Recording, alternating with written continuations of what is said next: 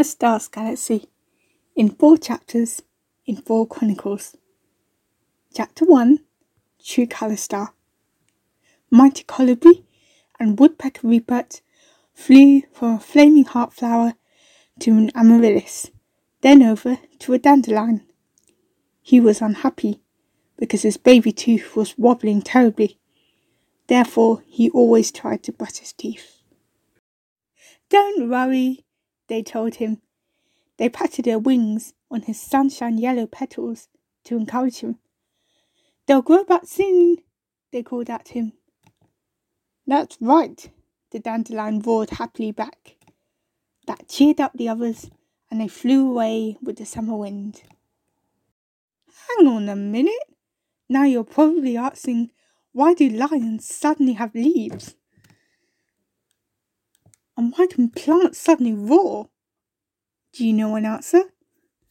Perhaps you'll find it one day on a sunny summer field.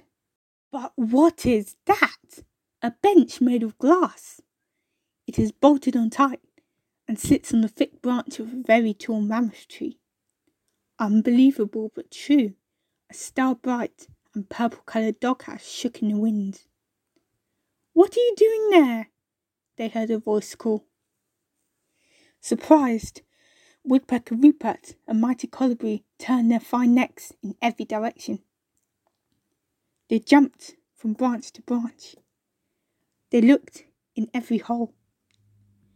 And Woodpecker Rupert tapped everything.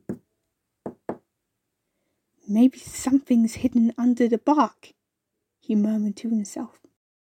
A bumble wasp squeaked out of the hole. She looked very small and could make herself very thin, but when she stood in front of you, then it was crazy, with her yellow-black fur and a giant belly button. Her skin looked like a lion's mane, and her chest glowed liony yellow-brown. "We're looking for the true colour star," said Mighty Colibri and Woodpecker Rupert almost exactly at the same time. "Do you know where we could find it?" asked Mighty Colibri. "Well, yes," stammered the bubble wasp. "Here is possibly the true colour star." And she furrowed her brow very deep. And imagine she became ever deeper in thought that you saw dimples of deliberation on her forehead. Almost a moon crater face. Do you know what a moon crater face is? No? Well, grab a telescope at the next full moon, and maybe you'll see the moon crater face. "Now I have it!" she exclaimed. "Yoo-hoo! A flash of inspiration! For me, the true colour is..." She took a breath of air. "That which makes stars dance in the depth of your soul." "If I think back," she said, and scratched her head. "The true colour is shy and hides itself sometimes, or puts its hands in front of its eyes. Sometimes it smells like mountain moss. For others, it smells like raspberries," she added after a while. "Oh, I forgot the rest." "Come on, tell us," Colibri encouraged her. The bumble wasp pulled herself together and said, "I'm missing the colour black, and all my black friends.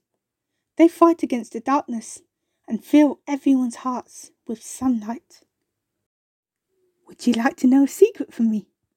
she asked both of them.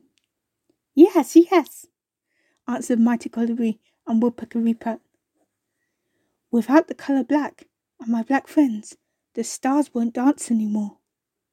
Night will stay forever, and day will always sleep.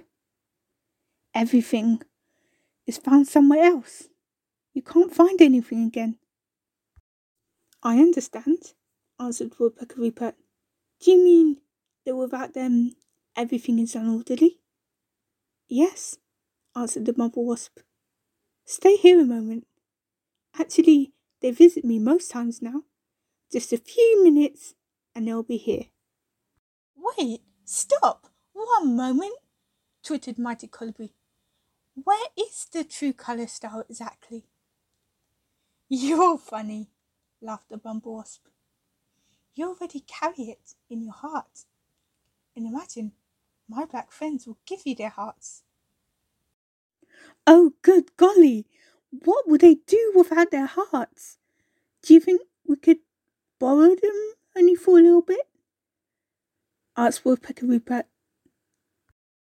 You silly, giggled the Bumble Wasp. The elders say that when someone is happy about you. Phew! Woodpecker Rupert breathed a sigh of relief. Ah, ah, achoo! Someone sneezed. As the dust cleared, Mighty Colibri and Woodpecker Rupert noticed the Black Pantheress and the Black Sheep.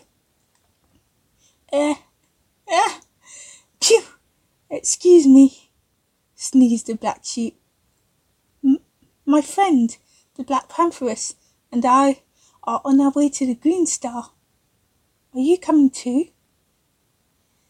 As they had nothing else to do, they quickly agreed and put a sign on the bench.